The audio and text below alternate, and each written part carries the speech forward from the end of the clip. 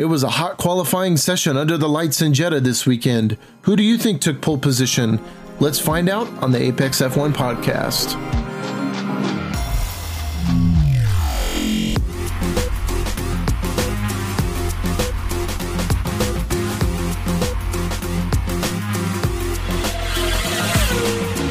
Hello, everybody, and welcome to this weekend's episode of the Saudi Arabian Grand Prix qualifying. We have a lot to dig into today because this was an excellent qualifying. We also have a special guest on the show today. He will be joining us, and we will give him a proper introduction as soon as he joins us here. But Josh, what a qualifying today. What did you think about it? I was just blown away by changes and everything that everybody has had, and it's just incredible what you can do in such a short amount of time. I can't believe some of the things that happened, but we'll get into that. But it was just overall very entertaining weekend so far. Yeah, absolutely. I was actually out to breakfast this morning since it is my birthday today. I actually was like on the edge of my seat, like, and the waitress even had to ask me, "Hey, are you okay?"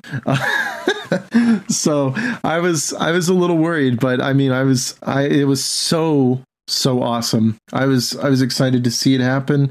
But why don't we go ahead and get into it right now? All right, so why don't we dig into Free Practice 3, because this was quite a bit of controversy in the beginning, where basically it seemed like Alpine had taken their first paddock curfew of the night. Just to kind of elaborate on that, each team is only allowed 2 paddock curfew violations per year, or per season per se. They basically stayed up all throughout the night and worked on the car because they were having issues with it because of poor Free Practice 2 session on Friday night. So they went in, they worked on the engine, they worked on the car. Definitely looked a lot more solid this round. I don't know. What do you think, Josh? I really enjoyed watching Alpine, Gasly, and Esteban Ocon. I really liked just watching them two drive, and they put on some really good times. And it really surprised me that they worked on it so late. I didn't really think that they had any problems other than what Gasly said about the brakes. But the biggest team that had a problem for me was Ferrari. There was just so many things going on for them that wasn't allowing them to be at their peak. Yeah, I definitely agree with that because there were quite a few things that were in the Free Practice 3 session that I was noticing that definitely were not up to par with what they were saying about the car. And, especially considering the fact that Charles had to take it was a power unit. Yeah, that was the new power unit that they needed, that he took. And that is why has a 10-place grid penalty. So they changed the first one, and then they had to change it a second time because of issues with it within the first session of Bahrain. And when he DNF'd in Bahrain on his, I think it was halfway throughout the race, he had to take another one. So that's what caused him the penalty. I mean, technically he scored, what did he finish? 4th? No, he actually finished 2nd. I apologize. But he has a 10-place grid penalty. So he basically will be in 9th place. No, in 11th. Is that how that works? So if he was in the pole and he had the then he would have started in 10th. He would have started in 10th? Okay. Yes, that's correct. So because of that change in the power unit, he had to take that 10-place grid drop. So he placed in 2nd in qualifying, but he will be starting in 11th, just under Pierre Gasly. So it's going to be Sergio, Fernando, George, Carlos, and Lance, or Esteban Ocon in the first 3 rows. So that'll be good. It's another good pole. Sergio Perez got pole last year here. So he's had quite a bit of a good luck at this circuit. So hopefully he won't get screwed out of a podium this year because of his it was a safety car incident last year. And I think it needs to be talked about that he's the only Red Bull in the top row, and even in the top 10 even, which was insane to me because I thought Max was unstoppable. Like, he looked unstoppable through every practice, and then Q1 he had the fastest time, and then all of a sudden it was just the gearbox of what I'm assuming, what it seemed like to me was just. It appears that it was a transmission gearbox issue because he came out of, oh God, I think it was like turn 12. It was turn 10. Turn 10 or 12 in that area, and he went to go upshift and it wouldn't work. So he pulled over, and I could hear it when he was trying to get into third, and I was like, okay, no, there's something wrong with this. And then sure enough, he came back to the pits and he got out of the car, and they were going to try to work on it as fast as they could, but that's in qualifying. So yeah, I think earlier in practice, he was also the one that was talking about his downshifting was extremely long and it didn't seem right. And then it turned into this. I know basically because Verstappen was looking absolutely solid in the first half of the session, but more towards the end, it appeared like he just kind of wanted to turn down the car a little bit and kind of like sandbag, I guess, but it didn't really help him when he got into qualifying. I know that Ferrari was definitely having some issues in free practice 3. They were still not turning the engine up. I know Charles, when he was coming out of the pit lane, he had to go upshift, and it seemed like he was missing first, and it wasn't like programmed. So hopefully, that gets sorted out for him, and that they don't have issues tomorrow. I think they're going to. I don't know. It could be a rough start to the season for Ferrari. It definitely is, just up to this point. I think the best, or like not shocking, but just like very pleasing moment is that Alonso is absolutely just killing it. He might not be like the fastest or the top, but he's in the top 3 every lap, and it's amazing. I love seeing, especially when he does his flying laps. Like he absolutely, there was I think one lap he did it, and it was almost just as similar to Max's qualifying lap that he did in 2021 when he crashed on that last corner.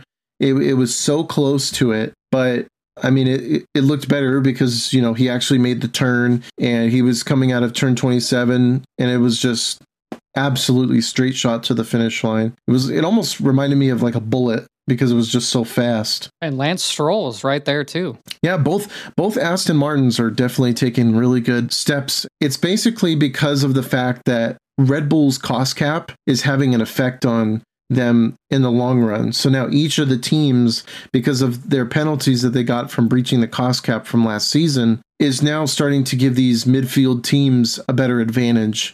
They're starting to have a lot more pace, and they're finding more aerodynamic efficiency throughout their laps. And it's not just the aero, but it's also the development of the car itself, because, aero is not just the biggest point of the car. It's just one of the many pieces of it. Right. No, I totally agree with that. Like, that's a very good point. And that cap could have a very effect on the season that not many people might see coming. And another actually really shocking thing to me is that Piastri made the top 10.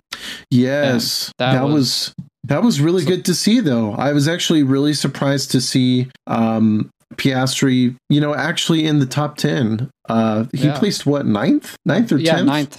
Yeah, P9. It was a bummer for Lando, but good to know that Oscar had a good qualifying session. We have a lot to dig into today. We also have a special guest on the show today. He will be joining us. Go ahead and dive into the qualifying in depth. And to do that, we're going to go ahead and introduce our guest. He's been heavily involved with motorsport basically his whole life, growing up doing karting, having more of an insider look into the workings of Formula One as of recently. Great to have him on the show. Willem, go ahead and introduce yourself. Hi, I'm Willem, insider looking in for Formula One for a while. Currently working in the game industry on Star Wars, but in relevance to sort of the Formula One stuff, been in and out of the sport for a long time. I've been watching and following F1 since the mid-2000s with Michael Schumacher, Jenson Button, Fernando Alonso. Been really heavily invested in the sport for a while. We're glad you can come on the show with us and talk shop a little bit. Yeah. We're going to go ahead and dive into qualifying a little bit, and we're going to go ahead and start with Q1. Based off of my observations that I had noticed, that Alpine definitely had some really good pace in the very beginning. They kind of dropped off a little bit towards the end of the qualifying session, but they had a really good starting few moments. They kept themselves basically in the 129s for the most part, more towards the end of the session, which was good. You know, I definitely did notice that Ferrari was lacking quite a bit in the very beginning of the Q1 session. It didn't seem that they had made any adjustments up to that point. But to your point with Alpine, I felt like they were a little bit overconfident in what their abilities, because correct me if I'm wrong, I believe that they were the last team or one of the later teams to actually complete a lap. They were for a long time. They looked very strong, obviously, in free practice, but it's always very different, the reality, when you do a single lap place, low fuel run, new fresh tires. All the perspectives of that sort of change over time. I would caution it as just, they were confident that the car could get into Q2 then and not really see it more than that. I mean, we've seen this before in Formula One in the past where teams just do one lap and then they kind of have enough pace and reserves to kind of be able to save a set of tires because of it. Because don't forget, every tire you spend is another wasteful resource that you could bring into the race. Yeah. And, and that's, I think, a big part of where maybe Alpine's strategy was. With regard to Ferrari, they've been struggling allegedly, and it's more of a rumor at this point, with generating heat from the front tires, which is a problem for a car that's already eating up its tires. And it means that it has a very fine window of how it works during the Grand Prix, where that it takes a while to heat up the tires, get the grip, get the performance they want out of it, and then tire health sort of drops off a few laps later, and that's or laps shorter than most teams as well. So something that I think Ferrari adjusted going into Q2 was trying to maybe understand how they can unlock more of that performance sooner rather than just sort of let it happen, like how maybe Alpine potentially were doing in Q2 as well. Yeah, I definitely agree with that, because I know that in Q1 even Charles was talking about having issues with the tires as well.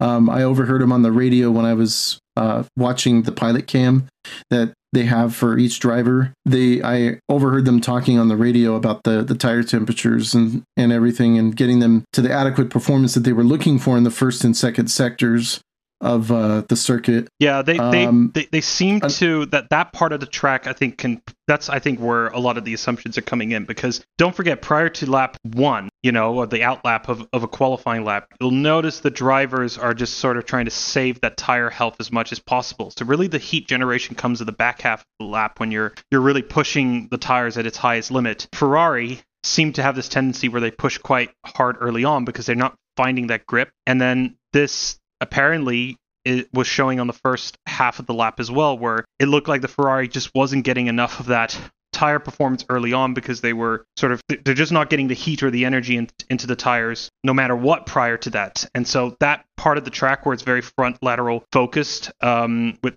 front end focus of the car, seemed to really bite them in the ass several times over that qualifying session in general. But they recovered, and it shows that Ferrari do have genuine pace when it's there. It seems like a very inconsistent package already, now with testing the first race and now the second race of the season, which could be a cautionary tale for the Tifosi as they get into race day tomorrow. So do you think that's what could have been Mercedes' problems with the tires? Because I remember Hamilton saying he just had no rear end. Do you think it could have contributed to something that Ferrari was dealing with as well? Well, I think Mercedes' big issue has been that they lack downforce. They have fixed more or less their porpoising. They've sorted a lot of stuff, but they just lack downforce. So when a situation like that happens, that's probably where you're going to get that feedback. There just doesn't seem to be a lot of rear downforce grip because there is no downforce in the back. So therefore, no performance from the rear tires. That connection starts to become more apparent. At least, I'm seeing this high level. I obviously am not an engineer and an expert, but I think that's where Mercedes have been lacking the most. It's that all that high downforce performance they had last year was a consequence of also having the huge porpoising issues they've had. They've now role reversed into this season where it's like, oh, we got rid of porpoising, now we have no downforce. And as a result, we're also not getting the most out of the tires. But I will say this has actually even happened last year, because if you remember at the British Grand Prix, one of the concerns that Mercedes had was that it would take a while for the tires to really kick in for the Mercedes, because the Mercedes actually had very good tire life throughout most of that season. There was rarely an issue where they would have more wear than other cars. It was a very well refined car when it came to that. And I think what would happen is that would build up over time, and then they would get that performance at the latter half of the Grand Prix, which by then was too little too late. We saw it last weekend as well in Bahrain. Hamilton looked much better in the second half than he did in the first half, but obviously the Aston Martin was quicker than him in the end, and the Ferrari just had a bit more performance than they did. So needless to say, I think that's where that correlation happens, or at least that connection between Mercedes' struggles versus Ferrari struggles. That's something we're definitely going to be taking a look at tomorrow, with how they start more their tire management and their strategy when they start going in towards the middle section of the race and the laps and everything. It's going to be very important to keep an eye on tire strategies and what they do, because they're most likely going to start with the hards, right? I would say it's hard to know until the day of the race. If the general trend is that they're not getting enough performance from like the cars in general, like they're just not getting enough heat from the tires, which seems to be consistent like feedback across most teams. I suspect they might want to go for a medium compound strategy, or even a soft compound strategy to get to generate a lot more of that early pace and then allow that push latter half of the Grand Prix. But it's really hard to know until we're there on race day what people are going to do. If you're Red Bull, you're obviously going to go more aggressive because you obviously have the best car on the grid. If you're a team like Ferrari, you actually probably will go very aggressive because clearly the harder tire would not get the performance you want anyway.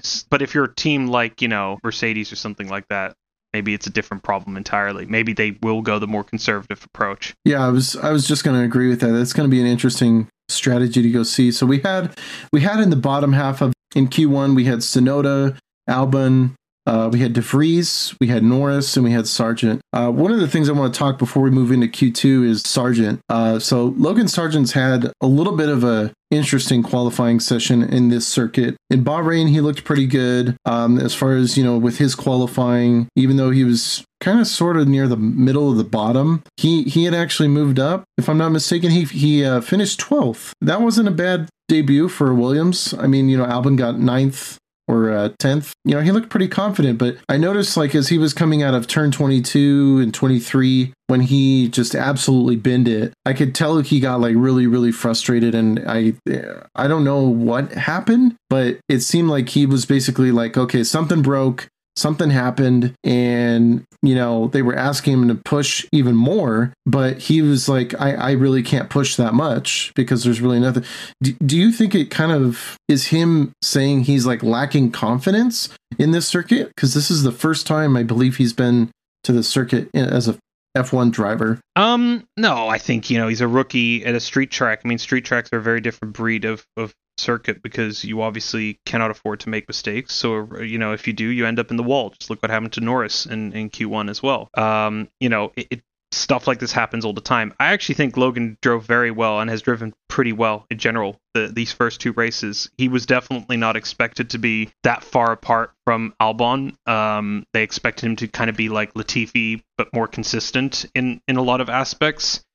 That said, I don't think so. I think, he's a rookie. He's learning his boundaries. It's fine to do it this season as long as you can deliver in the pure pace. And to be honest, he's been pretty quick. He's been pretty good and quite close to Albon at times. And even this session, if he hadn't had that track limits violation, he probably would have been ahead of him, or at least been a lot closer. So I think that 20th place doesn't really represent where Logan is or his frustrations. It's also too early to judge whether Logan is lacking confidence in this car because, he hasn't got that reference point. He only has his Formula 2 reference to kind of help him and guide him from his racecraft and maybe his general ability, but I don't really think you're going to see much from his ability to know whether it's the car or him making mistakes at this stage of his career. Unless, he consistently finishes last like Mazepin, although you'd have to find a very creative way to be that slow.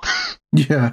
That's what I was going to say too, was that I think that Logan got a little rattled just because of his invalid lap. And I think he just took a little bit more than he could chew on that corner right there and then spun out and was just pushing a little extra hard than he should have because of that invalidness. But I think that's just being a rookie. Yeah, exactly. Like, when you have a quarterback first time out, from the first pick of the NFL, super talented, you expect them to make a lot of picks early on in their careers, right. And then eventually they iron that out. I mean, that's normal. I mean, like, this is the top echelon of sport, and there's no room for error with these cars that are very, very different breeds of machine. Don't forget, there's not a single car on the planet that drives anywhere near like a Formula One car. And when you are driving, F2 cars that have nowhere near the amount of aerodynamics or downforce and grip, and then they're very low downforce, very draggy, comparative to sort of a Formula One car, which is, it's a go-kart on steroids. It's just like a totally different breed of machine. So yeah, I think it's just, him finding his boundaries. He can afford to make mistakes because he is a rookie. The team cannot hold him to that. But also, I think he has shown and proven that he's got enough performance to do a pretty decent job as well. Yeah, and he did really well in practice too. He had some good lap times. Yeah, he looked very good. He's definitely one of the rookies that I'm hoping will make a better impact in their rookie season. But only time will tell. We'll see how he does further on in the season, and how confident he is with his racecraft and everything. I want to move on to Q2 and kind of highlight a lot of the things that happened within Q2 because a little bit of a doozy. So we'll go ahead and talk about the first part. So the main topic of Q2 was Verstappen had an engine issue, or I guess a gearbox issue per se. They're saying it might be a drive shaft, FYI, as we're reading this now. But yeah.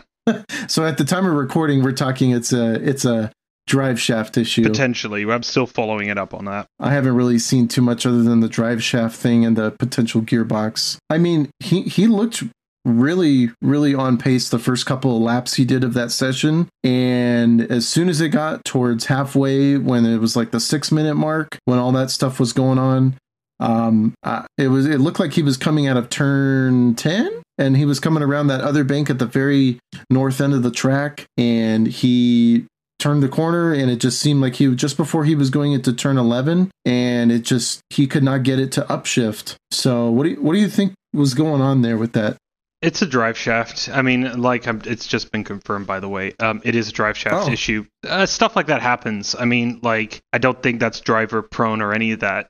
Formula One cars are delicate butterflies. They could look beautiful and elegant and are incredible pieces of kit, but small things can cause big issues. I mean, we saw that with Ferrari multiple times last season. Yeah. Mm-hmm. In very creative ways. Yeah. Very creative ways that it would just totally make a car fall apart. Well, I think it is what it is. He had already a gearbox issue that got replaced after FP3, or I think maybe before. Either one, it doesn't matter. The Red Bull, I've started to notice that although it has a lot of performance, it does have a few gremlins that I think Red Bull are still keeping an eye on. And I don't think it's too much of a concern because that car is just ridiculously fast at this stage. And again, that's a different topic entirely of whether that's a good or a bad thing. I have my own views on that personally, but the point of the matter is that I think he will have a lot more fresh parts. He will be starting from 15th. Can he win from 15th? We've seen it before with a not as good of a car compared to this car. I think the difference is, one, it's early on in the season. Two, it's a street circuit. Overtaking is not as easy as I think people think it will be. And also it would depend on how easy his competitors want to make it for him. But I think the reality is that his competitors maybe early on this season will think, okay, look, he's probably going to win this championship anyway, which sounds like a downer coming from me. But if you're like Alonso or Hamilton or Leclerc, do you really want to give Max this opportunity to win a Grand Prix? Hell no. Absolutely not. Hell no. I mean, but also the thing is, if that, Aston does a really good job tomorrow and maybe is leading, as someone who has watched Alonso since 2004, there's no way Alonso is going to give him a free pass. Alonso is he's very much a tough ass. He's very petty. Because I've noticed that he doesn't like to lose. And I've noticed, like, now that he has an absolute car that he can work with, like, he's going to fight to the T to get as high as he can with, we saw it last race with Lewis Hamilton when they kept going back and forth and he was not willing to give up. The only thing that will prevent an Alonso victory will be Perez, because Perez has been quicker than Alonso most of this weekend. Yes. And it is a track that he likes. So there's a good opportunity where you could see him winning this Grand Prix and Max finishing second, which I think is probably the most likely. But let's wait and see. Overall, going back to your point, Red Bull, they'll think that they'll make this press thing where it's a big deal and, we're not going to finish fifth and all that, and it's going to be difficult. Sort of the whole thing that they would make fun of Lewis Hamilton during the late tens. I'm not so worried. Even Leclerc has a challenge in front of him. Even though he qualified second, he's going to have to start in 11th? And probably more than Max, FYI. Yeah. And so that's going to be, those two drivers are going to be something to watch just to see how they can go through the field. They can battle it out. Yeah. It's going to be interesting. Leclerc is going to be Max's first challenge getting up to the grid, and I don't believe Leclerc is going to make it easy for him at all. He 100% won't. Last season we saw that when they were playing DRS chicken in the very last turn, and that was, to me, seeing that happen, I was like blown away. I was like, yes, that's let's gone keep now. It going. That's gone now. I know they moved it. They moved the DRS detection point up. In fairness, it does mean Max Verstappen can't brake check to win a Grand Prix anymore. That is very true. And I've noticed that's a big trend of his to do. He's very good at doing it, or was very good at doing it. I don't know. We'll find out. Like we'll see tomorrow when he hits the actual. Oops, sorry, press the brake there. Whoops. Might have killed a driver. Force of habit. Force of habit. I'm really sorry. No. But yeah, so we had in Q2 we had obviously the big Max Verstappen thing, and then we had Piastri actually looking pretty solid.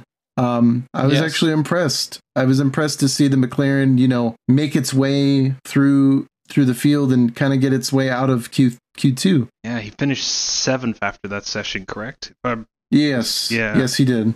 At the end of that session at Q2, a lot of those lap times were set on that final lap within the last 2 minutes. Tells you how quick the track is evolving. Yeah. Right. Yes. And everybody was pushing so hard. It was actually very entertaining to watch. Yeah, it was a very solid thing to see. Not to go back to the Verstappen thing, but I remember watching the television footage, and they went back into the garage, and literally the engineers are like pushing the cameraman out of the way, trying to get the thing done.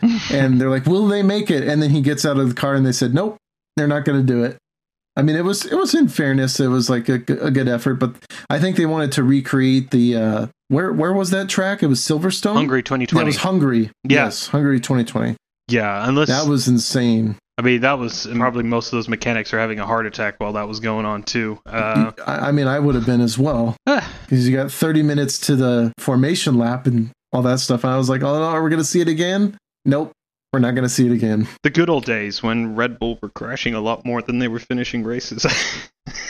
Never thought I'd say that, by the way, because like the Mercedes era was extremely arduous at times too, and like now it's like now we're like, oh man, remember the days when Lewis was winning everything? Man. Yeah, even Vettel when he was he had that period of dominance. We're not going to stoop to that low. That was bad. That was really bad. He was absolute savage. I actually put on social media recently at the European. I enjoyed the European Grand Prix more than I enjoyed the Bahrain Grand Prix. And if any of you who have been watching Formula One since the 10s want to know the most boring Grand Prix track on the planet, the European Grand Prix was one of them, but the 2011 one was perfectly boring. Like the perfect definition of boring, and I'd rather be, using a Xanax to put me to sleep. Like, it was just the worst, the worst race ever. Vettel won. It was lights out. A total snooze fest. Oh, it was the worst. Middle of the summer, too.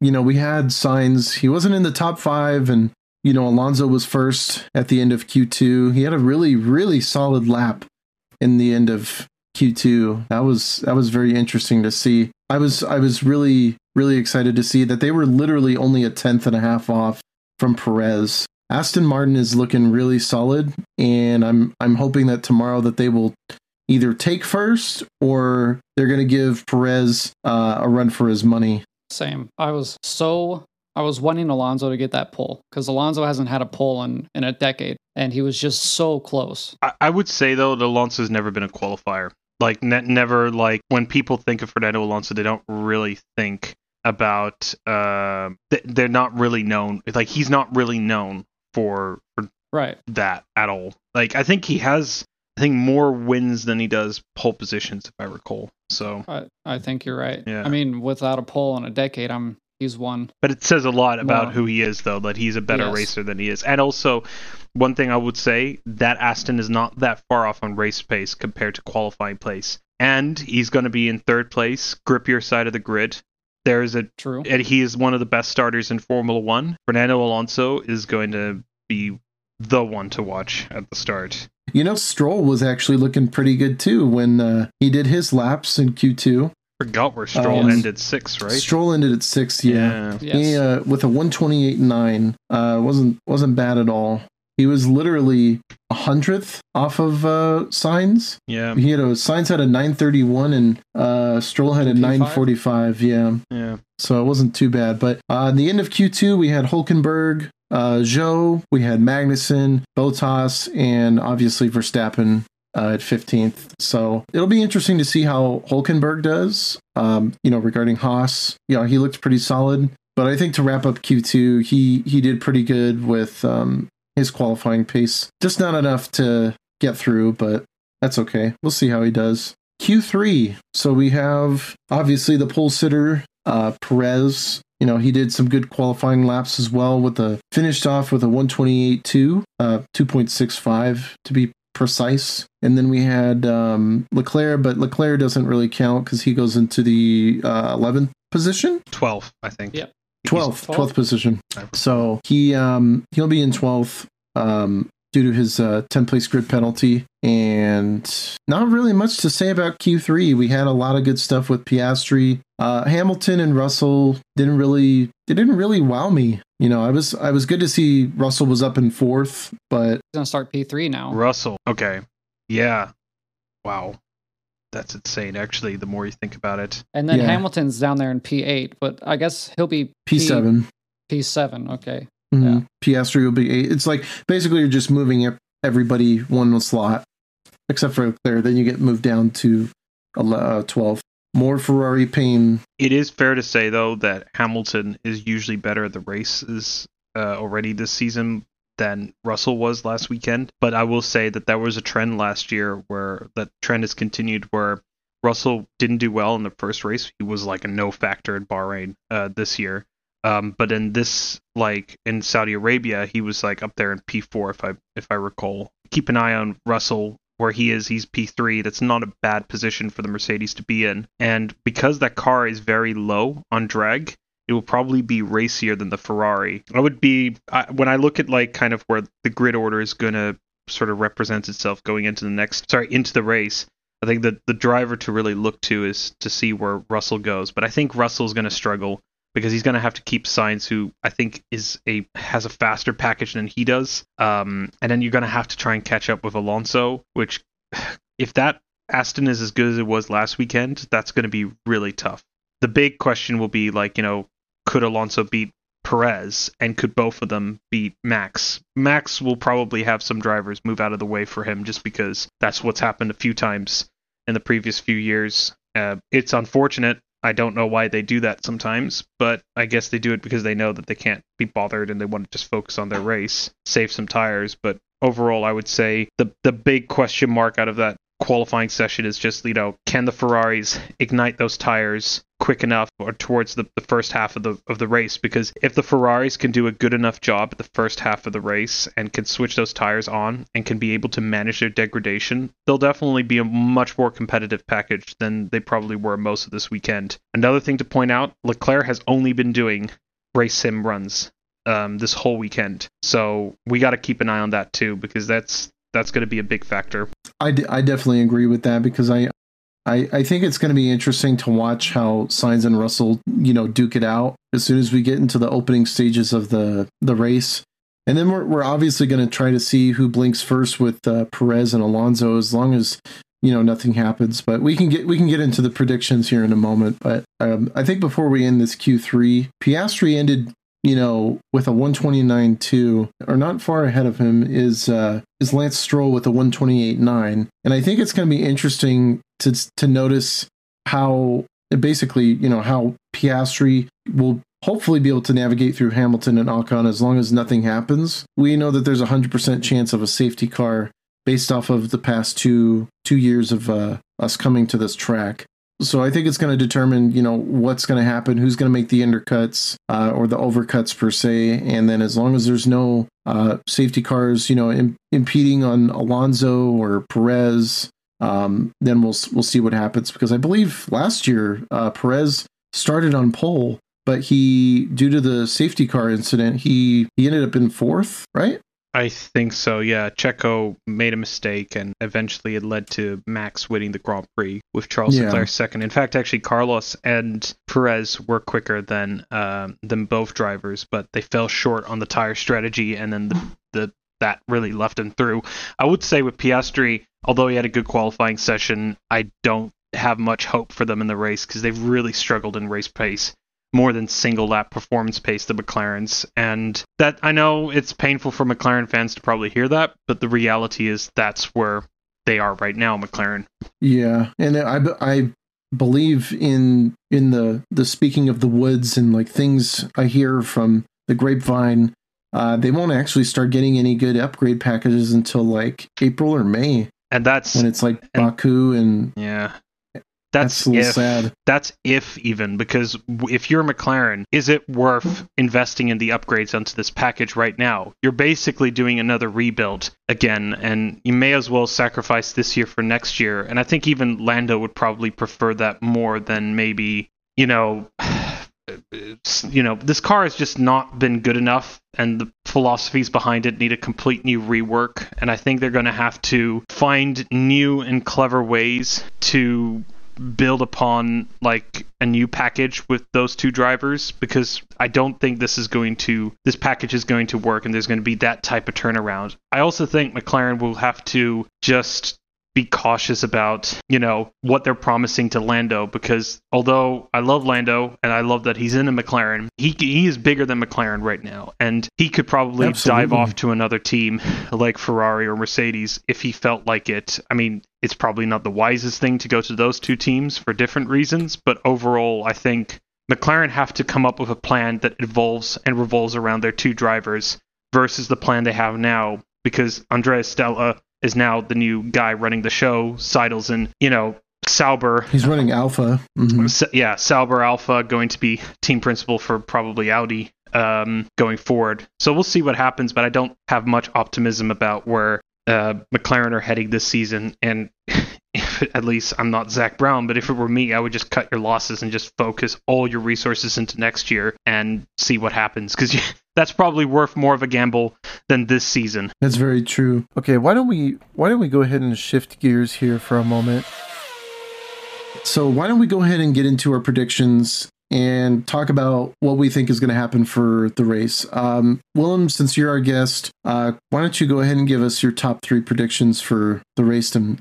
I'm being realistic. I see a Checo, Perez, Alonso, Verstappen top 3. I think Verstappen will probably get some positions ahead, and I think he will bank on a safety car, which, as you said, 100% chance it could happen, although we haven't had much incidents this weekend, so who knows?